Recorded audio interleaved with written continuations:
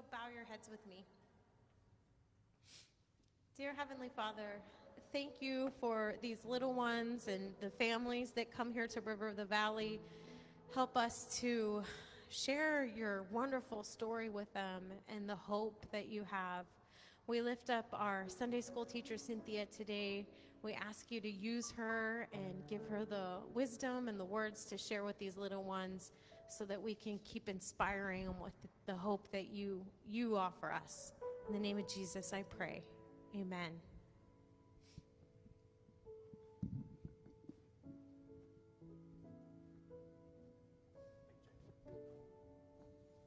Well, good morning, and once again, welcome to worship here. And we're going to have a moment to let Adhel say a little bit about what we saw last night. He and Juanita and all of the team worked hard together to build an amazing event last night. So, what did you see last night? What I see last night was a really blessed. Because we had the chance to share the love of Christ. We have the chance to open the doors for church, for our community. So we see a really, really blessed in our community. And I want to say thank you to the Lord for making this possible. And thank you for all the volunteers, the sponsors, and everybody, because we can see a lot of families enjoying the event. For sure, everybody that went home so happy. Not only for the food, for the candies, for the piñatas. I think this because we share our service. We give in our service to them. They feel like being home. We don't know most of the people who came last night, but for sure they have now in their hearts our River of the Valley Church. And first, because we had a big chance to offer, to giving them the word of God, to sharing the love of God. We have like we use our new how you call it, the flyers. Yeah. So and thank you, Kenny, because for all they make these flyers possible. So we can share in many ways the love of God. They took those flyers to home, and also we speak with the families.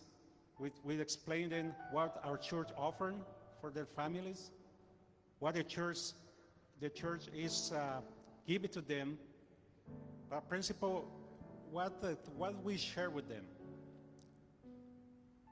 Nothing like the love of Christ. So that was the main thing. And thank you everybody, because it was so special night for us. It's just the beginning. It's just the first step to start a new relationship with our communities. That's our first one. Let's keep praying.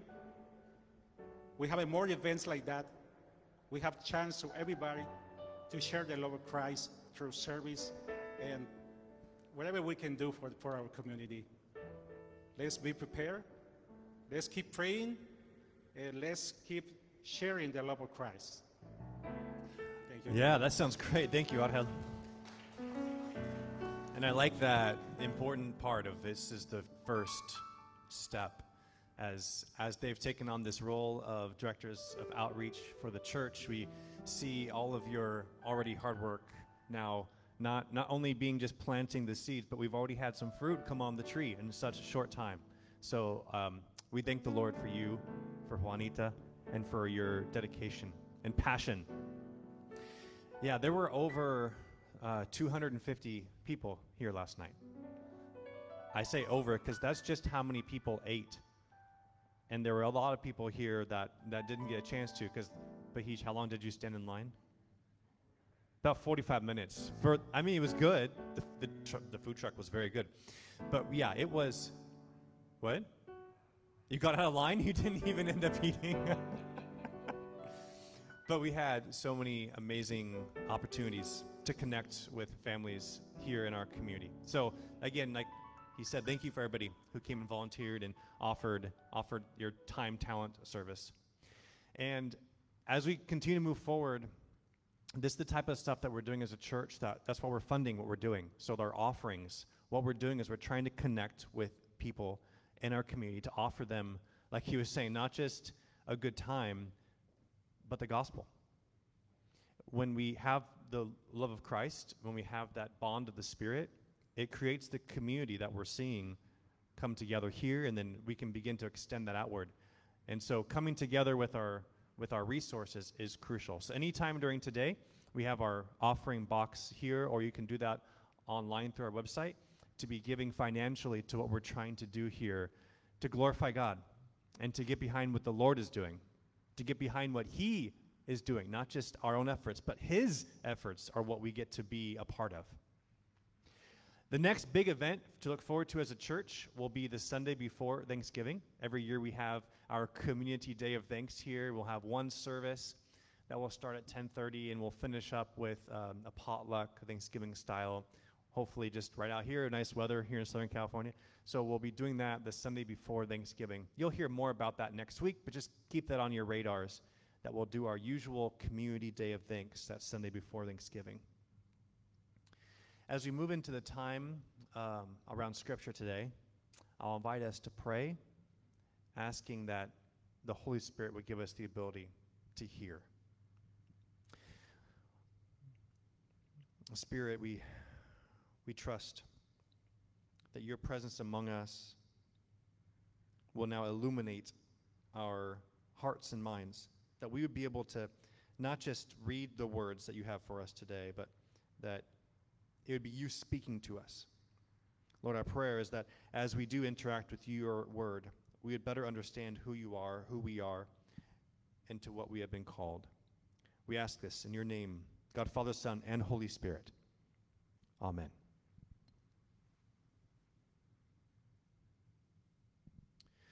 Today we're going to be looking at Luke 8, and it just so happens we're in a series of stories right here in this space of Jesus' life. And here in Luke 8, it's the continuation of what happens next, following the story from last week of the healing of the man. Now Jesus goes back to his home base, and now we're going to hear about what happened as soon as he got back there. So this is Luke 8.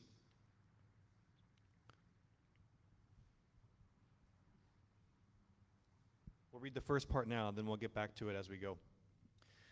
Now when Jesus returned, the crowd welcomed him, for they were all waiting for him.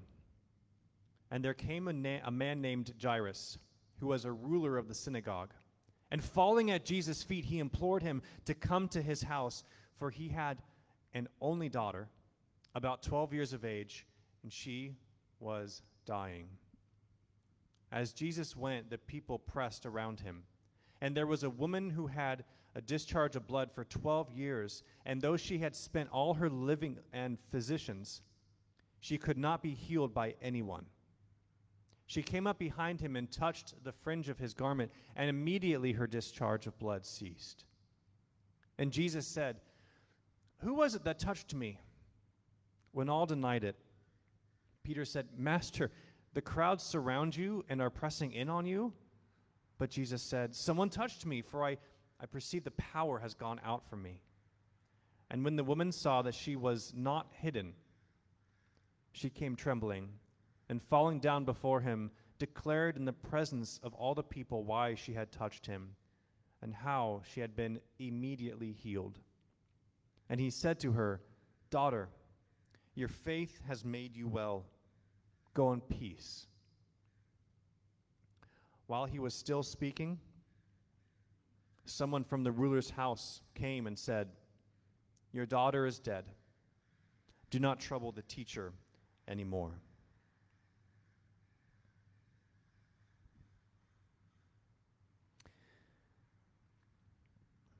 This father has lived with one of the greatest blessings that this life has to offer, with the daughter. He's cared for her from the earliest days of this tiny creation being able to fit into the crook of their arm and carry this daughter around, the years of watching her eventually crawl and then walk and then talk, all the life stages up now until entering into these almost teenage years. And at every point along the way, when she would fall, he could run over and he could scoop her up. He could brush her off. He could say, in the worst moments, everything will be okay. I'm here. Daddy's here. Everything will be okay. But this was different.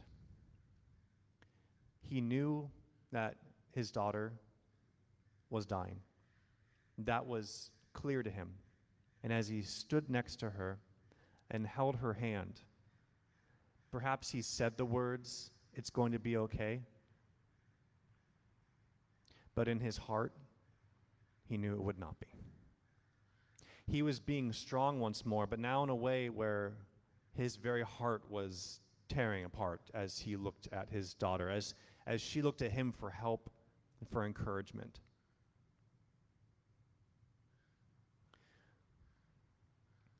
Now, Jairus, this man, had heard about Jesus.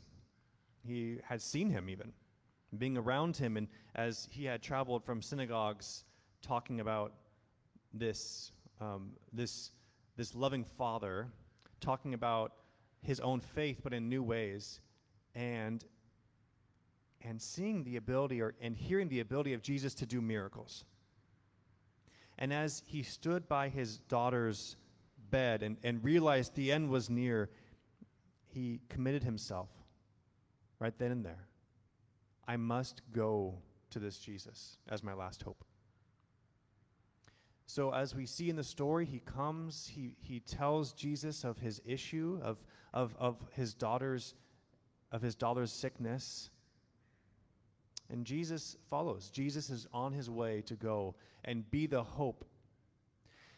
In scriptures, we have these words that give us hope, that the Lord God, that Jesus, the Holy Spirit in our lives can do the miraculous.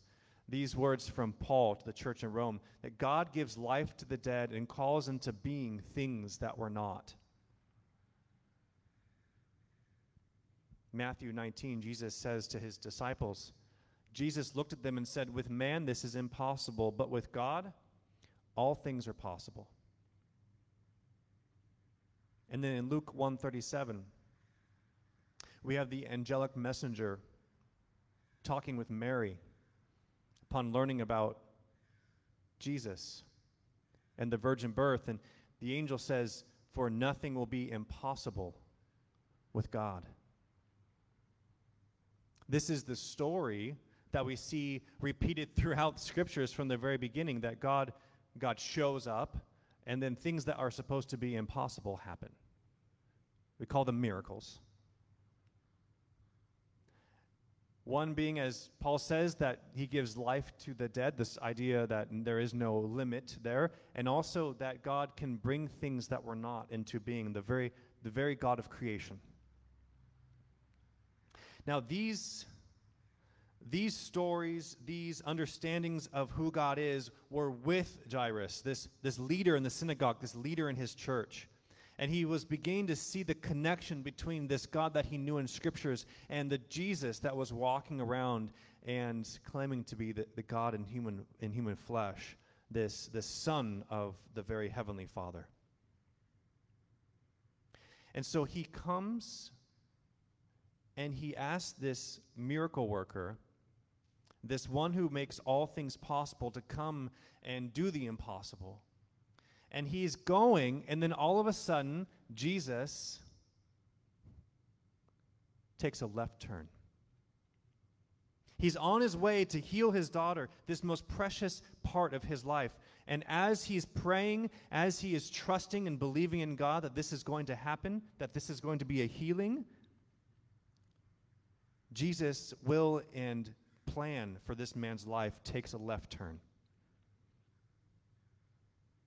And while it's well and good that the plan of Jesus included healing this woman, for the father to then have the news come from his friends that your daughter is dead. Don't bother this teacher anymore. In the end, Jesus proved to not be enough. In the end, there was no reason to actually come before him. Because that limit, that barrier that supposedly God is not bound by was met, and she has died. In this, I'm reminded of the same message that Mary gives to Jesus when he arrives late to heal one of his friends, Lazarus. In that story, it says Jesus purposefully delayed in the beginning a few days so that Lazarus would in fact not be alive when he gets there. And in that waiting, there is confusion. When Mary reached the place where Jesus was and saw him, she fell at his feet and said, "Lord, if you had been here, my brother would not have died."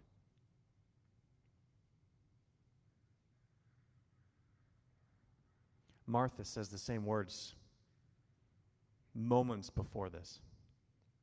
They share that same sentiment. Jesus, if you had gotten here on time, if you had answered the prayer, my brother would not have died.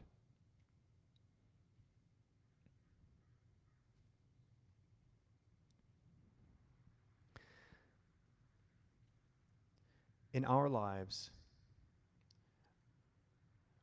Calvin said one of the most important phrases. If we affix our faith to what we see, we're always lost. If we fasten our faith in God to what we can only see, we're lost. Because what we see as humans are these lines and these limitations, like death being the end, the closed door, and the end of possible hope. When reality, Scripture has already said so much to us about how this is the God who can bring back to life. This is the God who can bring things into existence that were not.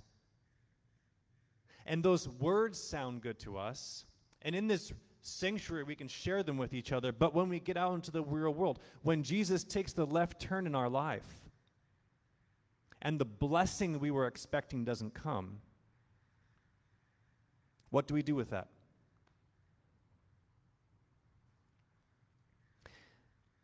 Jesus responds to Mary. Did I not tell you that if you believe, you will see the glory of God? He says this after arriving late, after Lazarus is dead, after hearing Mary and Martha both say to him, "If you had been here, my brother would not have died."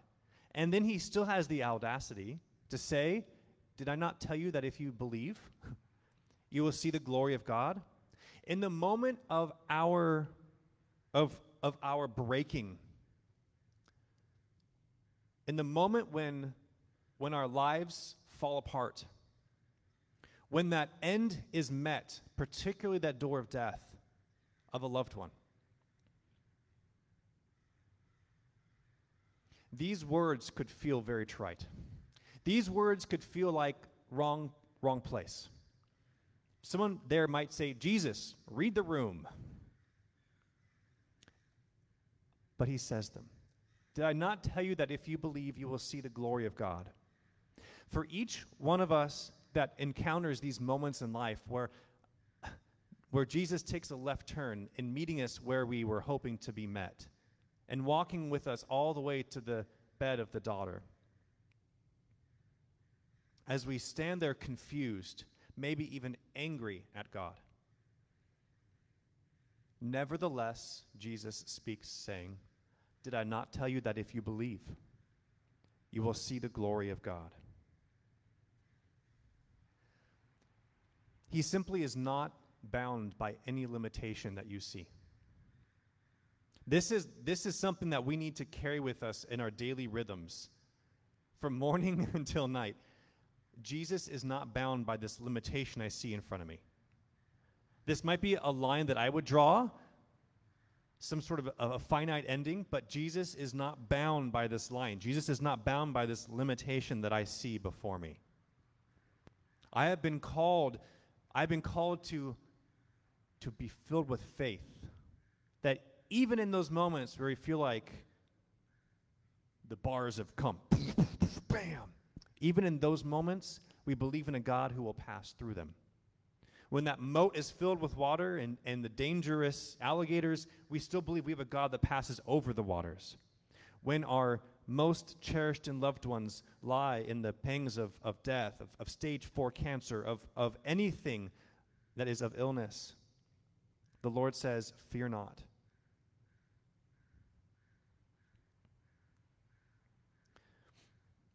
To Jairus, Jesus said. But Jesus, on hearing this, answered him, do not fear. Only believe, and she will be well. And when he came to the house, he allowed no one to enter with him except Peter and John and James and the father and mother of the child. And all were weeping and mourning for her. But he said, do not weep, for she is not dead, but sleeping. They laughed at him, knowing that she was dead. But taking her by the hand, he called, saying, child, arise. And her spirit returned, and she got up at once. And he directed that something should be given to her to eat. And her parents were amazed. But he charged them to tell no one what had happened.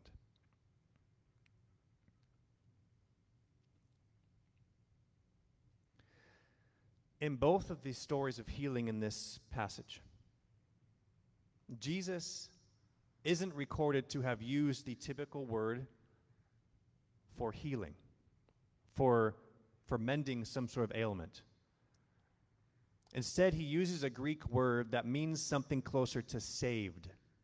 He saved them. When he says to the woman, go, your faith has healed you, it's actually your faith has saved you.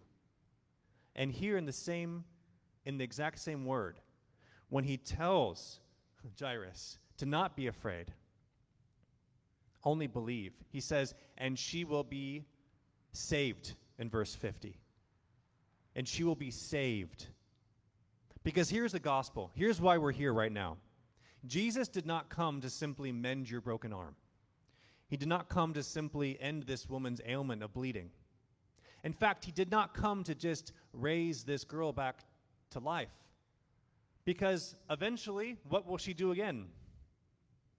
That girl would die, hopefully in old age. Lazarus, he raises him from the dead. 30, 40 years later, again, he's dead. Jesus did not come to simply heal us. He came to save us. Jesus is the one who comes, and the healing is just pushing back the limitations a little further. See what I mean?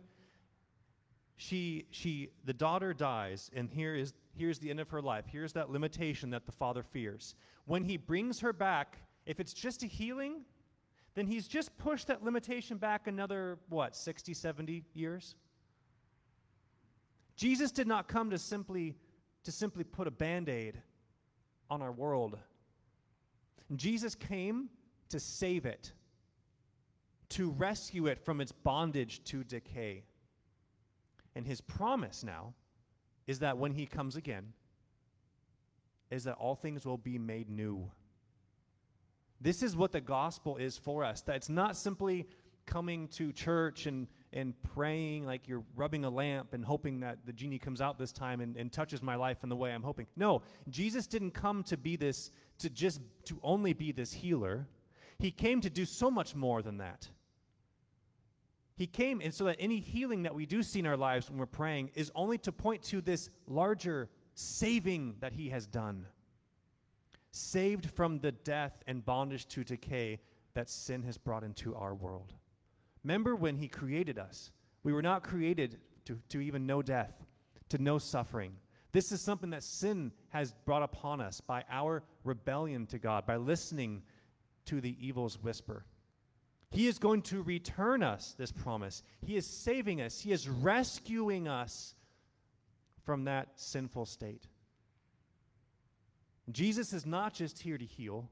He's here to save. And as we look at everything in our life, it is of fundamental importance. I can't say that any different. It's crucial. It's elemental that we look for what Jesus sees. You need to put on the glasses of Jesus, and anything that happens in life, we need to be interpreting it through some filter that would say, what would Jesus see about this? Notice, what did Jesus claim this daughter was doing when he arrives? He said, she's not dead, she is asleep. When we encounter someone who is close to death, if we look at it through what Jesus sees, we understand this is sleeping. This is not any form of a barrier or ending. Jesus will call this person to life. When we go through hardships in our life, we need every moment to be looking at what Jesus sees about this. And only then will we have the perspective that we need to move forward to that which brings life. And I mean everything. We don't need to spiritualize it, but yeah, when you're on Instagram, you need to be seeing everything through what Jesus sees. It's critical when we are living our lives out in the real world that we don't divorce what happens in here and what Jesus is telling us to what we're living out there. Oh my goodness, this is critical. Everything that you do today, no matter what it is, you need to be seeing it through how Jesus sees it. What am I going to put on Instagram? What am I going to look at? What am I going to like? What am I going to comment on? We used to use the expression, what would Jesus do? Well, you have to back that up. What does Jesus see? Because that informs what we do. In the moment in which death comes, if we can see what Jesus sees, then we do not mourn like those who do not have a hope. When Lazarus is found to be dead, what does Jesus do? Shortest verse in the Bible. Jesus cried. Jesus wept. The one who is hope felt the pang of that moment, that loss. But we don't mourn like those who don't have a hope, because Jesus knows that is only something that he came to save. So we're filled in these moments of life with the lament of not having the full effect of our salvation, but nevertheless being able to point to this hope. That anything that is to us a bondage to decay or death, that Jesus is already saving us from that.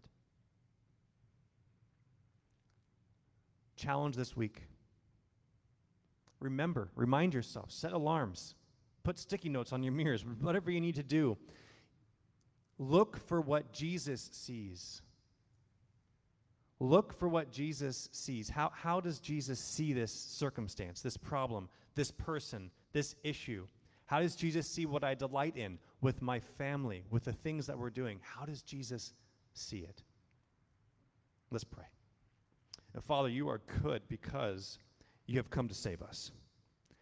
Not just to heal, but to save. Lord, we ask that your Spirit would give us eyes of faith, that moving forward, we would see what you see. We would see how you see. May this perception allow us to find the new depths that you have gifted to us of a hope, a peace, and even a joy amidst the suffering that this world still knows. Help us, Lord, to bear this tension well, as you did, of calling out what's wrong and feeling compassion for those who are suffering, and at the same time being filled and with this message in our own lives to then share with others that you are the Savior, not just healer, but Savior.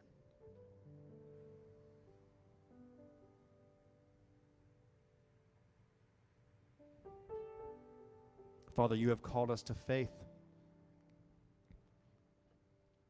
You said to not be afraid. Just believe. Lord, show us what it means today to just believe. Show us what it means today to not be afraid, but to be of good courage. Allow us to move on from this time together, filled with that Spirit's promise, that we can be filled with courage, that we can choose to just believe in your view. We can choose. Help us in our unbelief. I ask this in your name, Jesus. Amen. Amen. We'll move into a time of extended worship here. If Juanita and Shayna, if you'd be willing, and maybe, or Audhel, whoever, go back, and if anyone wants to find prayer today for any particular concern, we've just heard a message about healings and about the need to take courage when we're going through hardships. Part of being a church is we pray for one another. Even if it's something that you feel like isn't big enough, that doesn't merit prayer. Do you ever do that in your life? God's not concerned about that. That's not a big enough thing to bring to the Lord. God cares about everything in your life, particularly that you are going through right now. So if there's something that we can be praying over you, that we can join you in carrying that burden, please feel free to come back and direct Shayna and Juanita would love to be praying for you. Let's enter into this time of offering ourselves to what the Lord has done.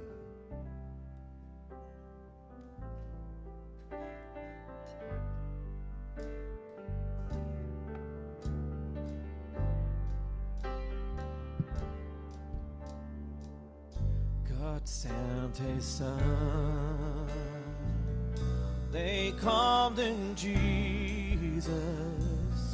He came to love, heal and forgive. He bled and died to buy my pardon. An empty grave is there to prove my Savior lives. Because He lives, I can face tomorrow. Because He lives, all fear is gone.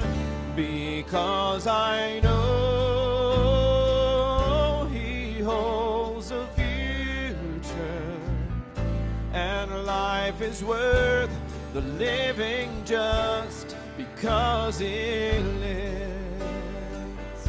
How sweet to hold our newborn babe and feel the pride and joy He gives, but greater still the calm assurance this child can face uncertain days because He lives. Say it. Because I can face tomorrow. Because He lives, all fear is gone.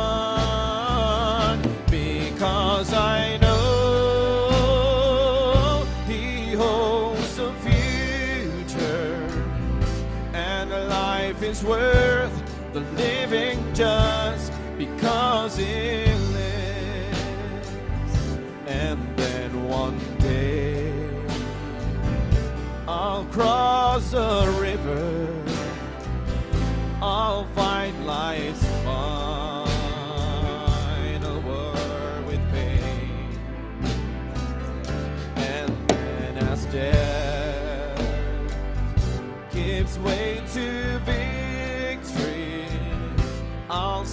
with the lights of glory, and I'll know He reigns. Sing it out. Because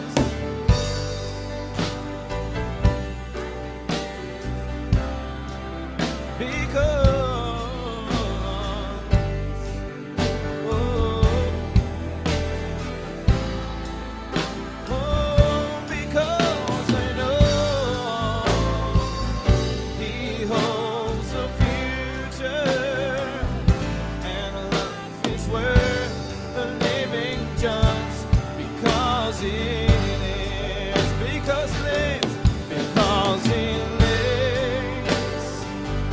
I can face tomorrow because He lives. All fear is gone because I know He holds the future, and life is worth the living just because He lives.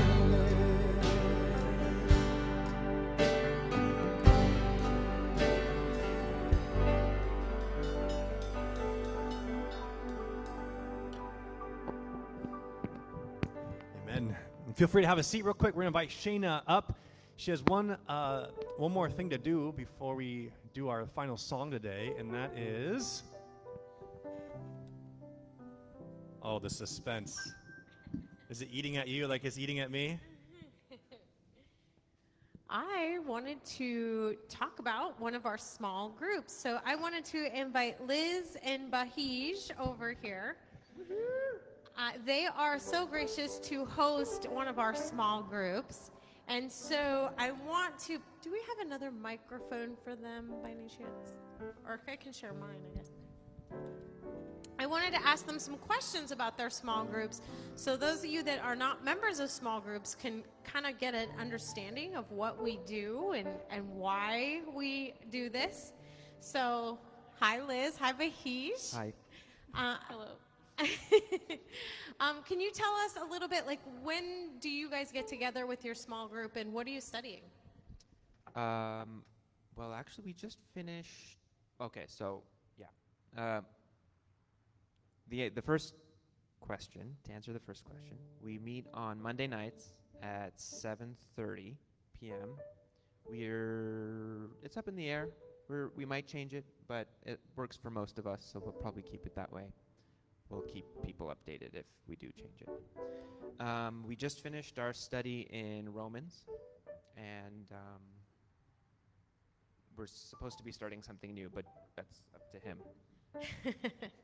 Jonathan leads us. We are hosting. Oh, okay. I think, isn't the plan that all the groups will be starting the same Well, thing? eventually, yeah, you're right, Liz. We're going to start some of those dimensions of discipleships. We'll be starting those. I think the first of the year, we're going to start the first one. Oh, okay. Yes. What else?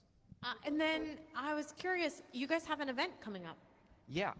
On the 14th of November, right after church, we're having a potluck or pizza party. Again, details to be determined at our house. This group is for people our age, so that's people between 20 and 30, with an exception for Felipe. And yeah, so all are welcome who fit, and Jonathan, right? He's the other exception. So people who fit that criteria are welcome to come. Bring some snack, something if you want, but otherwise we'll be providing the bulk of it.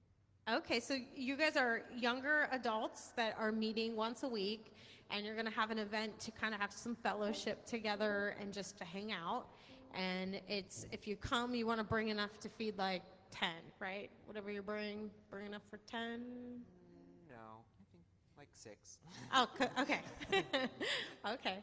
And then one last question is, why do you meet? What kind of benefit do you guys get out of coming together once a week? Well, I think it's just nice to be able to, make new friendships with other people around our age, because this stage of life can be stressful, and sometimes it can feel lonely and hard to make new friends and connections. And so that, in addition to, of course, the fellowship side of things and going through various chapters in the Bible together is really special. And yeah, we end up having a lot of fun. So we'd love whoever can and wants to join us. We're always, open to welcoming new people into the group. So the more, the merrier. Oh, and if coming in person is difficult, we also have a few people from Seattle, our old friends Corey and Alexa, and then another friend that we met through them, join us over Zoom. So if people from Seattle can join us over Zoom, nobody has an excuse. All right, well, thank you guys. Thank you for sharing about that. I appreciate you coming up here. You can go ahead and take a seat. Yeah, our small groups are so important to help us to feel like family here, to really feel like a community where we develop real friendships with people that we can count on, and we can pray together, and we can share those hardships that life throws at us from time to time. So they're really important. This is our young group. If you feel like joining them some Monday night, reach out to Liz or Bahij and get those details, or you can always reach out to me too.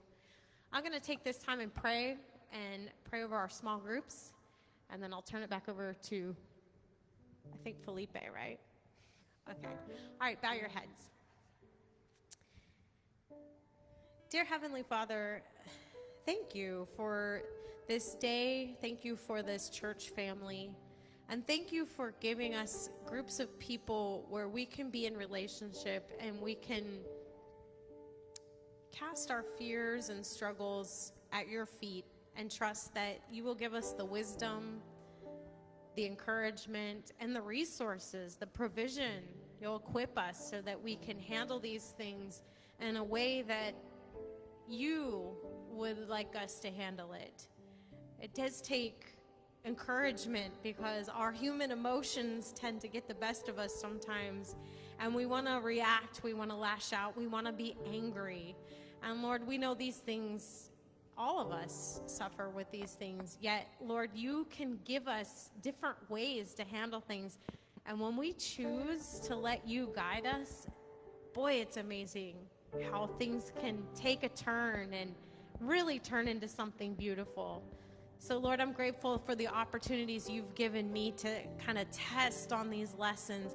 And I pray over our small groups that you continue to help them to connect with that wisdom and to challenge them to make different changes in their life so that they can be more Christ-like, so they can step into your image and really get a vision of that original plan, that vision of humanity that you had for us, so that we can have shalom and we can live in this world that's beautiful and all the benefits of your creation, Lord. So thank you for that. And I just pray over everyone here, if someone here is lonely or feeling like they need to connect, that you give them courage so that they start to touch and reach these small groups or people in this community that can make a difference in their life. Thank you, Father. We pray this in the glorious name of Jesus Christ, your Son and our Savior. Amen.